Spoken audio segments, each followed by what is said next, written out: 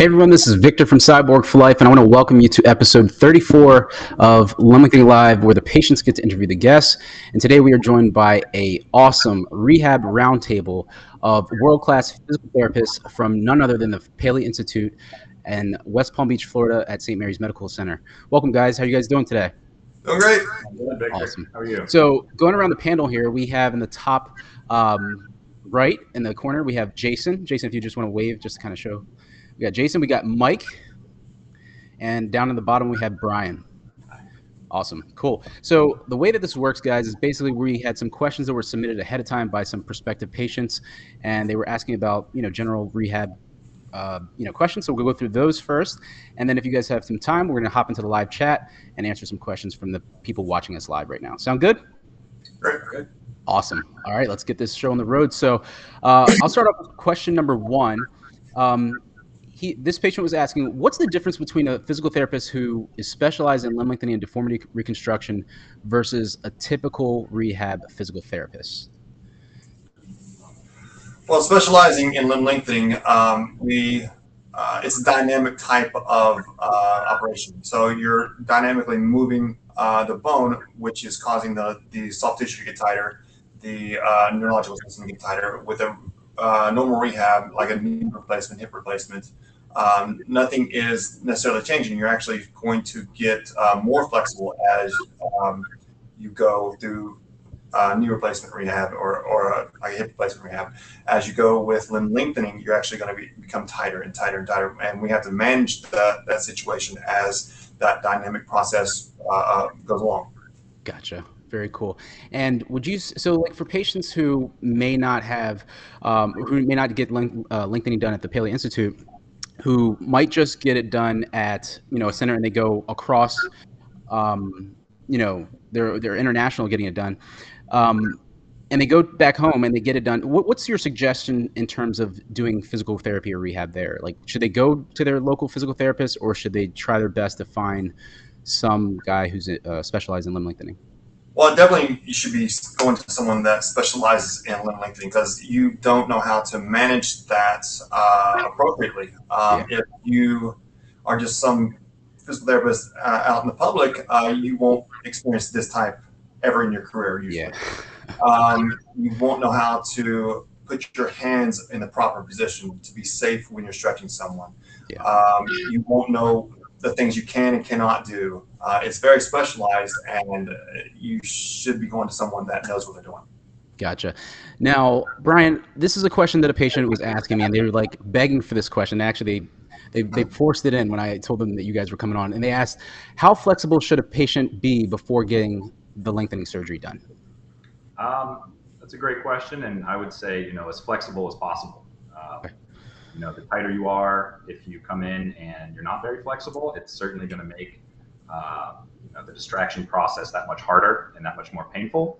So we definitely encourage people to be proactive and begin stretching on their own before they actually undergo the surgery.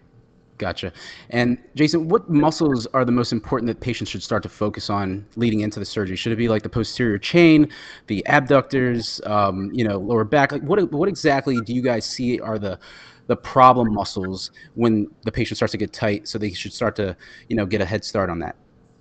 Depending on the segment that you're extending, if you're doing your femurs, I would think the hamstrings are probably the primary muscle you want to keep flexible. If you're doing tibias, your gastrocs, calf muscles. Gotcha. Very cool. All right. The next question that we had submitted was, how much at-home physical therapy is really necessary? I mean, we know that, the big boss over there, Dr. Paley, is like, you got to do 4 or 5 hours a day, but is it really 3 to 4 hours, 5 hours a day? And if so, how long are these mini sessions, and how should they space them out in addition to their physical therapy sessions with you guys? Mike, you want to take that? Yeah, I would say the reason why it would take an hour is you got to properly warm up. If you're properly warmed up, you can kind of go right into the stretches. The stretches are definitely the most important things. Going in straight from the hospital to, in the very beginning, like the first 2 weeks, strengthening is kind of important, because if you're not strong enough, you can't really move around. You can't be functional. You can't, get up and go to the bathroom or things of that nature. But from that point on, once you are strong enough to do functional activities, it's really important just to focus on the flexibility. Okay, gotcha. Awesome. The next question is, what could be limiting a patient from having proper knee flexion? Let's say 90 degrees post lengthening. I had a patient reach out to me recently, and they're saying that they just could not bend their knee. Is it because of the muscles are just really, really tight, or could this be because of, I don't know, maybe the IT band just reattached? What exactly do you guys see as being a problem because of poor knee flexion post lengthening as they enter into the consolidation phase? Brian, do you see anything like that with your patients? Yeah, so I mean, everybody's anatomy is unique. Okay. So if your question was specifically, immediately post-surgery, if they were having trouble getting to 90 degrees, obviously going through surgery is a traumatic experience, and your body, is not going to be happy after that. So there's going to be, a lot of inflammation, a lot of swelling, and that could certainly be limiting your motion. But that's our job, is to help you, maintain that flexibility and ensure that they can continue the lengthening process. Gotcha. Yeah. And that's what his people were telling him to say. Physio is just important. Just give it time, let your body recover a little bit. All right. So consolidation phase? Yeah. What's that? Was that in the consolidation phase or the yeah, he actually is kind of entering into the consolidation phase. So if you want to kind of attack it from that angle, Mike, what would you think? Would that just be tight muscles? Like what yeah, in the very, very beginning, like right post surgery, it's due to swelling. You can't bend your knees because they're swollen, they're bruised, they have fluid in them. And once you get that fluid out of there, then it's just a matter of the tension of the muscles tightening up as you're lengthening. And if it's tight where you can't bend your knees in the consolidation phase, it's just the rectus. It's just the quad. Yeah, it's just tight. You need to work on the flexibility. Okay, gotcha. And what range of motion do you want to see by, let's say, what time frame post lengthening? Like as you're in the consolidation phase, is there any good kind of checkpoints that you kind of go by as you guys? I don't have checkpoints, but you want to try to be as flexible as possible to prepare for normal walking. So with precise, you can't probably weight bear until you fully consolidate enough for the bone to start taking your weight, right? Right. But you try to prepare for that time period by being as flexible as possible. So when you're prepared to walk properly. If you don't have the range of motion to walk properly, you're going to be behind a step. So try to get your flexibility down to prepare for normal walking.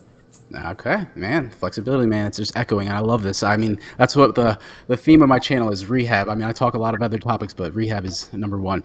All right. Hey, Jason, so this question is, I'm going to point it to you, and it's like, do you suggest any muscle gels or pain-relieving cream topicals to assist in stiff or sore muscles, as the patient is in the consolidation phase and they start to kind of walk unassisted? Because you wake up in the morning kind of stiff and sore, or do you suggest something that's just like a warm up? What exactly do you do to kind of help the patients achieve that pain relieving effect?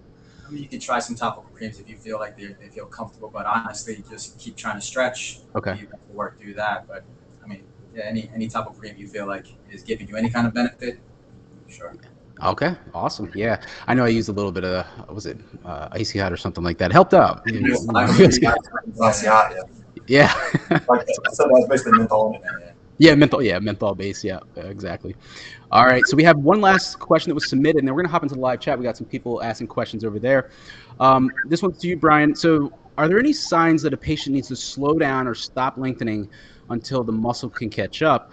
And that kind of goes back to the question I asked earlier about the range of motion degrees you look for. So, yeah, how do you know when a patient needs to kind of slow their distraction rate? So, ultimately that decision is going to be made by the patient's physician. The patients have follow-ups with their physician every 2 weeks. They come to PT every day. So obviously, we spend a lot of time with the patients, and if we see something that is a little bit abnormal, like they're not getting their prone knee bend to 90 degrees, or their ankles are just, stuck in plantar flexion and not even close to neutral, then that's something that we will communicate to their physicians about, and then ultimately the physician will decide what they need to do as far as changing their rate of distraction. Yeah, and you guys at the Paleo Institute do that so well. I was there, I met all of you a couple of weeks ago, and I mean, the connection between the medical team and the physio team is just second to none. I mean, that's so important. I think that, other centers could take a note or two from that, because you hear it all the time. People are like, oh, I say, what did your physical therapist say? they said this. What did your surgeon say? Something else. So that communication's key. Exactly. Very cool. So we have some questions in the live chat. I don't know if any others were submitted, but let's go right to the Realm God. The first question from the Realm God, he's asking, are there any stretches to relieve pain? I guess Jason or Mike, you want to take that one? Well, it depends on where your pain is. You gotta be a little more specific. You know. So yeah, I guess you'll have to come back with that one. All right, we'll keep it moving. The next one's from Ashok Baby. Okay, so anything that a patient, this is an amputee patient, so anything that he needs to keep in mind when getting the procedure done. So have you ever had a patient who was an amputee get lengthening done? Yeah. You have? Okay. We had a patient that their residual limb was just a little bit too short for a prosthesis, so they lengthened them out to try to get a little bit more purchase so that prosthesis could feel a little bit better. Gotcha. Very cool. So should they is physical therapy kind of the same for them as like a normal patient, or is it going to be a little different? You basically want in all of the lengthening, you want to basically try to manage the tightness of the limb above and below. So if it's an amputee, depends on what they're lengthening. But if it's just the femur, you basically want to try to manage the tightness of the hip.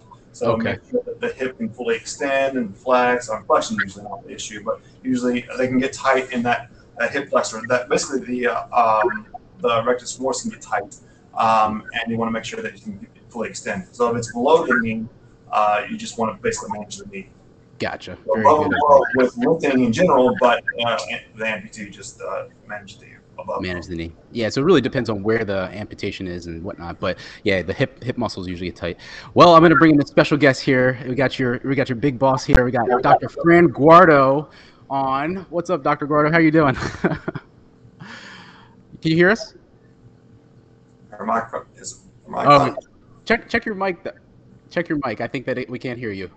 But yeah, she's a legend in the realm of physiotherapy, and she was talking some really good things about her team here. So I was like, oh, we got to bring her on too. So, all right. So the next question is, we're gonna throw this down to you, Brian, and then we'll go to Jason afterwards.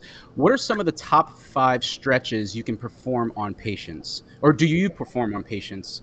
I guess let's do the kind of like as you're starting after surgery. We won't talk as they get super tight. So like after surgery, they start to get tight. What stretches, the top 5 stretches?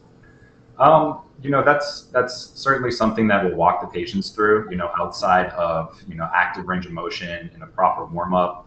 Mike had mentioned that we then, after we do that warm up, then we get into our stretches, and it's dependent on, which segment's being lengthened, So obviously if you're doing your femurs, keeping the hip flexible, and the hamstrings, there's a variety of hamstring stretches, quadricep stretches, hip flexor stretches that we do.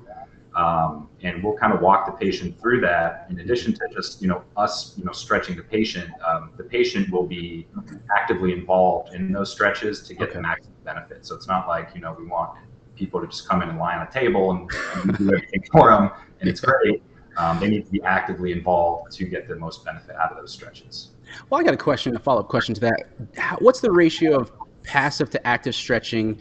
Is it like right after surgery versus like consolidation? Is it like you guys do 60-40, 70-30? What's that ratio of like, active to passive stretching? Well, that's a good question. I don't know if we have an exact ratio breakdown of that. I think Jason was supposed to be working on that. But essentially, I would say it's relatively evenly split. We want the patient to be actively involved, moving on their own. Yeah. Passively, we're definitely going to take the patient past their, normal, comfortable range of motion, and they would be able to achieve on their own. Yeah. So I would say it's pretty balanced, between the two. I pretty much take a patient. It's like patient to patient driven. Some patients come in, they're active is great, and we can focus more on the stretching. Some they can't abduct because they've driven the rod, the nail basically through those muscles, and they're super weak in abduction. So I just take patient to patient, like, oh, you're super weak in this area, and I need to focus on this. But still, we got to do the stretches. Right. The focus is the stretches, but they got to be functional. They got to be able to move around in bed. They got to you get up and go to the bathroom. The bathroom, So, yeah, the basics. And just so you guys know, Mike is known as a drill sergeant, so you may love him here, but you might hate him over there.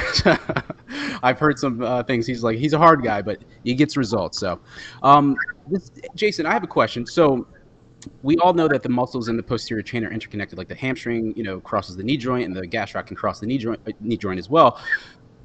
Even though you're doing femur lengthening, we know that some people still can kind of get some of that slight contracture, or if they're doing tibia lengthening, they can get same thing, knee joint contractures. When do you usually see that happen? Is it a certain amount of length that a patient does on their femurs, or what in the tibia, or does it happen at all? Well, it does happen often, Okay. But I wouldn't say there's a benchmark to it. Some Okay. people get really tight in the gastrocs really quick. Some people like to rest with their knees bent through the Mhm. process, and if they're resting with their knees bent, very hard for you to extend if you're going to be hanging out in this position for long periods of time. Yeah. Gotcha. I like to say if the position of comfort is the position of contraction. So if you're lifting the femurs and you're hanging out like this, you're going to get super tight in the hamstring. Some people are actually the opposite, and they'll hang out with their knees straight all the time. This is their most comfortable position, and then actually bending becomes more difficult. Wow. I didn't think about that. That's so crazy, and that makes sense. It's more so they like to hang out like this. Yeah. Like I said, I've had multiple patients that they love to have their knees straight and their quads get super tight. Wow, I did not think about this. So really, it kind of like freezes in place where you're most comfortable. So then, Brian, things like low load prolonged stretching, like I know there's a company, Dynasplint, that offers a lot of these, devices that kind of help maintain these positions. Do you suggest that, obviously, or you can do something modified, like having their heel or, on a foam roller or a, stack of towels for a certain amount of time? Is that one way to kind of like do it while they're watching a TV program or something like that? Well, especially patients who get their tibias done, they're going to be required to wear dorsiflexion splints for at least 22 hours a day. That's just part of it. And if they don't, even if you're stretching, 5 times a day on your own, it's still going to lock up and get tight. So specifically, with the tibial patients, definitely need those dorsiflexion splints. Gotcha. Yeah, I remember I had to wear mine for my tibial lengthening, and I even do one of the max lengths, so that's incredible. All right, next question from Height Journey. He's asking, what are the major differences of physical therapy exercises between the tibias and the femurs, both stretching and strengthening? Let me find that question here. So I guess he's kind of asking, are the stretches the same? So like, let's say that the person's laying supine, you guys are doing like a, distal hamstring stretch, kind of holding their knee and, kind of going over top of them. Is that going to be more so for femur lengthening because of the posterior chain of the hamstring? Or, you can also kind of get that ankle, that foot for some dorsiflexion. Would that also be for calf stretching, gastroc stretching as well? Mike, you want to take that? So you really want to stretch at the heel. Okay. That's a long lever arm. So you want to try to, if you're going to stretch the hamstrings, you'd want to be a little bit more proximal and going up. So Okay. I really don't recommend doing like a combination of stretch like that. No. Try to dorsiflex and hamstring. More so, you're probably going to get the nerve involved with that. Right. So I'd like to try to segment those out and try to do like a hamstring stretch, and then I'll do a calf stretch for 4 segments. Gotcha. So like really customizing depending on the lengthening segment that they're doing. Gotcha. And you got to Very be, cool. like I said, we got to be worried about your forces and where your hand placement is. Mhm. And don't load the nail in properly. Yeah, I think that's what, goes back to the first question, is like having a physical therapist who specializes in limb lengthening and deformity reconstruction.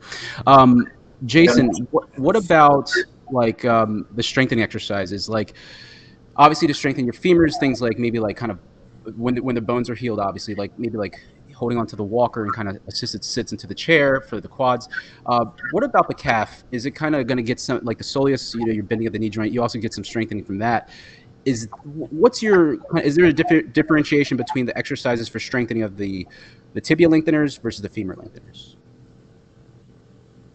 Is that right? I don't.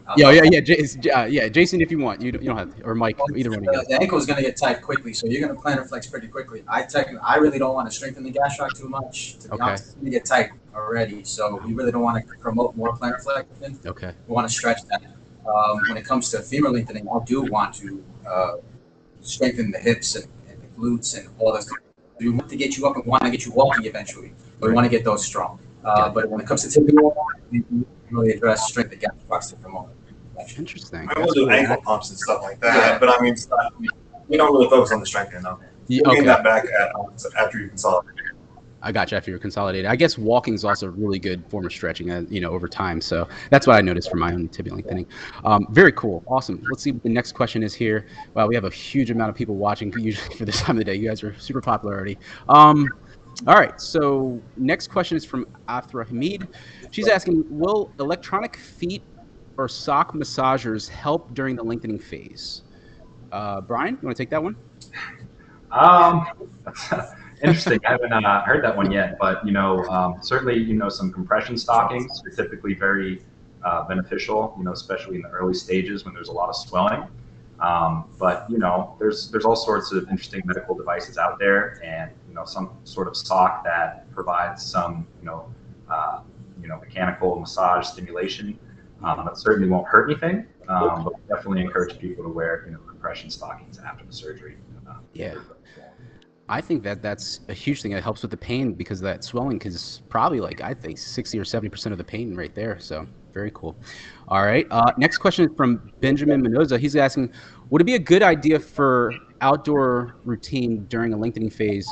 If not, would you recommend patients going back outdoor routine? So I guess doing physio or rehab outdoors, is that recommended? I guess that's kind of what he's asking. I mean, you call it pool therapy outdoor therapy, which I highly recommend pool therapy. 2 weeks post-op, you can get it. Wow. Once the incisions heal, is that right, Mike? Yeah, it's usually, like I said, 2 weeks after you take a shower after the first week, and then 2 weeks after that, you're allowed to submerge.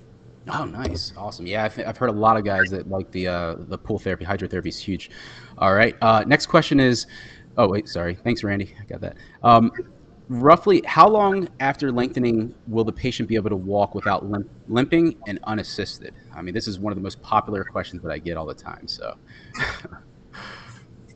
that's usually due to the gluteus medius, and that gets very, very weak. And basically, you just have to strengthen that gluteus medius, trying to get your center over top of your foot and do basically single leg stance. I've had actually multiple patients send me videos of how they're walking. They're kind of doing this, going back and forth.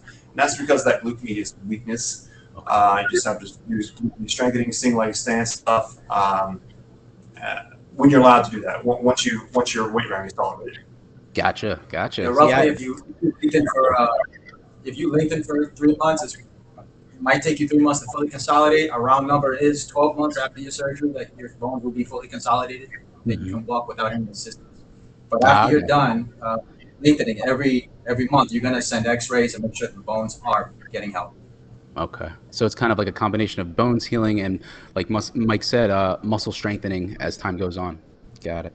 All right. And once you're allowed to be way tolerated, you can start working on single leg stance stuff, and that's when you're going to improve that strength. And how long do you usually see with patients? Well, obviously they're with you for usually the 12 weeks, obviously, and they go home. But I don't know if you've done any follow-ups with patients after that.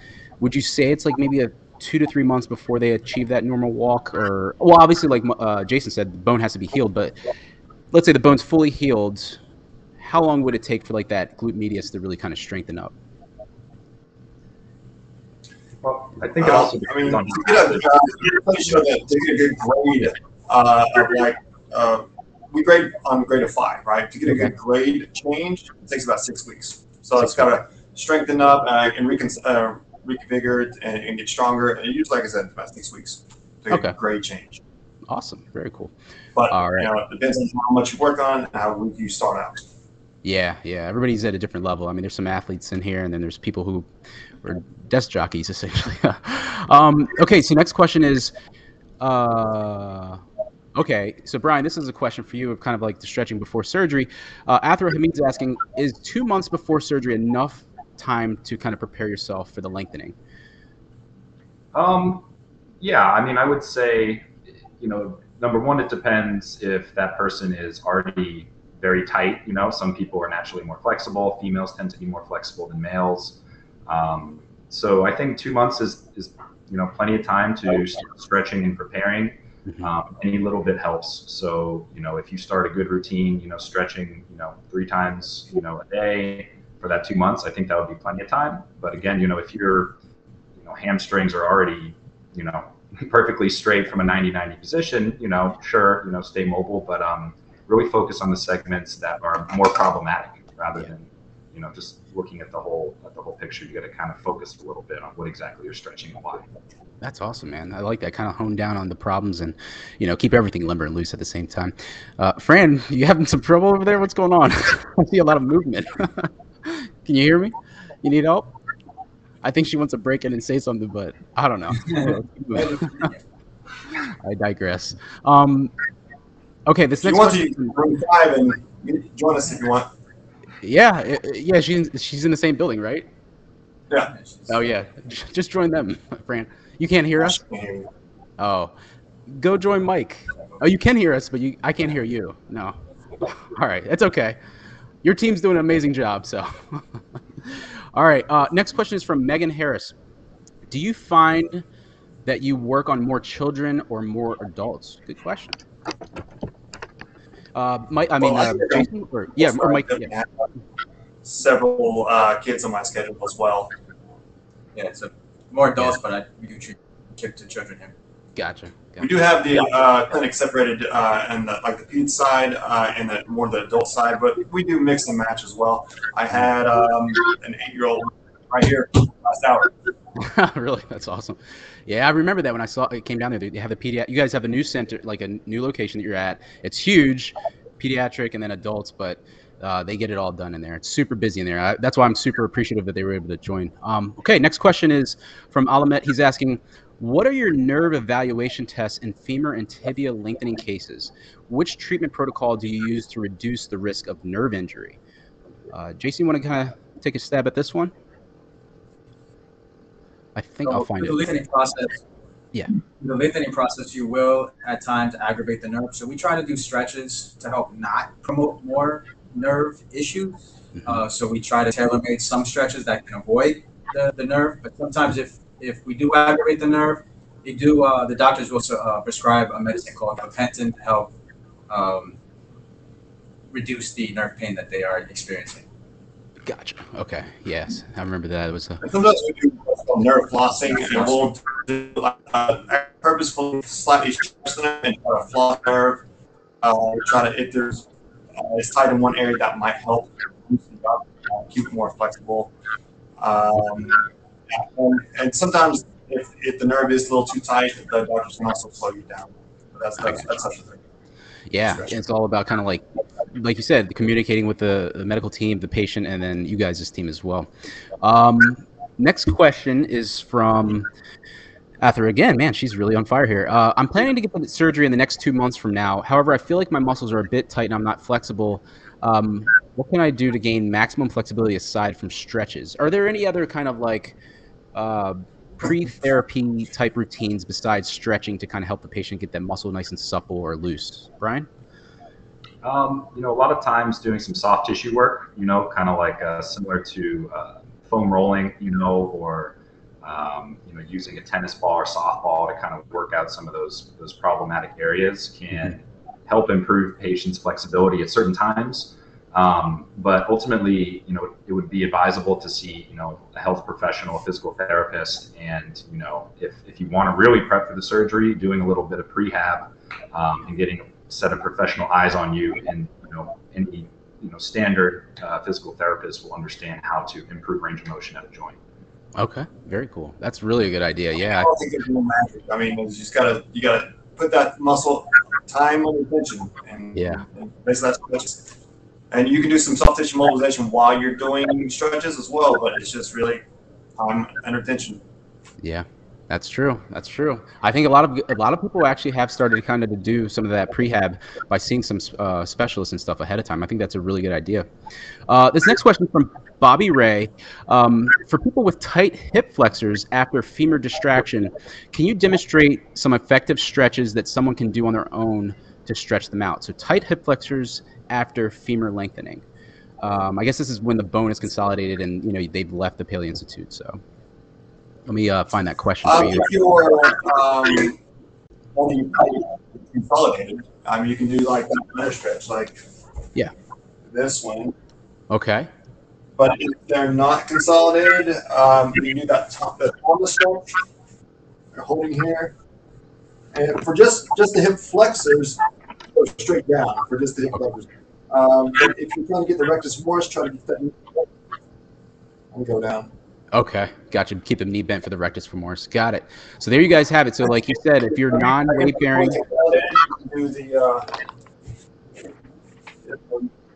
but they have to be fully consolidated. okay, yeah, obviously for that one, yeah, that's a really good one. I like that. I used to do track and field, did that a lot. That's a great one for the rectus. But yeah, so you guys, you saw Mike there. He just demonstrated 2 amazing stretches, 3, 4 actually. But yeah, so watch that back, and it's based on whether you can weight bear or not to really loosen up that rectus femoris and quad muscle. All right, next question is from Linzu. He's asking, I'm wondering, will tight sciatica nerve cause sciatica after lengthening? Are there any stretches to stretch the sciatic nerve? Brian, and then we're going to send one to Jason after that. Yeah, if someone is predisposed to a certain issue, especially, sciatica with neural tension, we certainly want to keep that in mind and address it. If you can start to address that a little bit beforehand. You can do sciatic nerve glides, where you're kind of performing some active range of motion to keep that nerve kind of sliding. Mike said before, like flossing the nerve, just kind of keeping it moving. So, if you can certainly try to get a jump on that. And of course, if you're in here at PT, we will show you those techniques and teach you how to do that on your own. Nice. So, can you hear me now? I can hear you now. Oh my gosh. we have Fran Guardo on. Welcome. How are you? Good. Sorry for all the confusion. No confusion at all. I just wanted to also say that we want to educate people on positions to avoid to have prolonged stretches on that sciatic nerve. So especially if they're doing a 4-segment lengthening, we want them to be reclining at the hip when their knees are extended, and we want them to be bending the knee when they're sitting full upright. So we can actually prevent some prolonged stretches and prevent some nerve irritation. And really, while we're going through the whole process, the team is looking at that. They start the flossing early on, and they're kind of working on that all the way through, because there's no other time that you're going to grow as quickly as you do when you're lengthening, especially if you're lengthening 4 segments, and you have to watch out for that sciatic nerve. Gotcha. Now, Fran, follow-up question to that. Would something getting like a bed recliner that they can sit in? Because obviously they have a wheelchair. A lot of them have just a flat bed, and then, their apartment or wherever they're staying, or the hotel near the Paley Institute. Would like a bed recliner help them sit in that reclined position? What do you suggest for that aspect? Well, we always make sure that they have a wheelchair that reclines. So you can adjust the angle on the back of the wheelchair, and we want it reclined to 45 degrees when their knees are straight. So we teach them that. Nice. Look at that. Little secret techniques that I've never heard of. That's amazing. I think we might have lost Mike and Jason for a second. They might hop back on. Hopefully they click the link. I'll put them back on. All right, cool. We'll move right along. So then, Brian, you're going to get all the glory here. So next one is, from your experience with patients, do you think it's possible if I underwent simultaneous lengthening, both segments at the same time, again with a small time frame in between, to go back to work after completing the lengthening phase? I'll find that question right here, there. Are they talking about doing a 4-segment lengthening? Yeah, so just like you were talking about. Yeah, quadrilateral. Here they are. I'll bring them back on. There they are. Cool. I would say it kind of depends on what exactly you're doing for work. Yeah, you're good now, Mike. Yeah, sorry, Brian. Go ahead. It depends, number one, what you're doing for work. If you have an extremely, physically demanding job, that's going to be a lot more challenging. You're going to need about 3 months of that consolidation after the lengthening is complete, just to be able to fully weight bear on your leg. And we always recommend kind of a gradual return to activity rather than just jumping in, full blown and kind of seeing what happens. You have to kind of test the waters a little bit, but it really depends on what job you're trying to be doing. Gotcha. So let's say that they are able to do, like, let's say office work, and they're not, I guess, embarrassed going into the office with a wheelchair. Would that be okay? after the I mean, limb length? yeah, it would be okay. I mean, we'd rather at that point, if they're consolidating, we'd rather have them be up, using Oh, okay. a walker, as long as they're they should be familiar with their weight bearing restrictions and how that feels. That's one thing that we teach our patients here. Is we get scales, and whether you're 50-pound restriction or 75 pounds, we take a lot of time to practice and make sure patients know what that feels like. So they should be safe walking, as long as it's relatively short distances. But yeah, I mean, if you're consolidating, you should be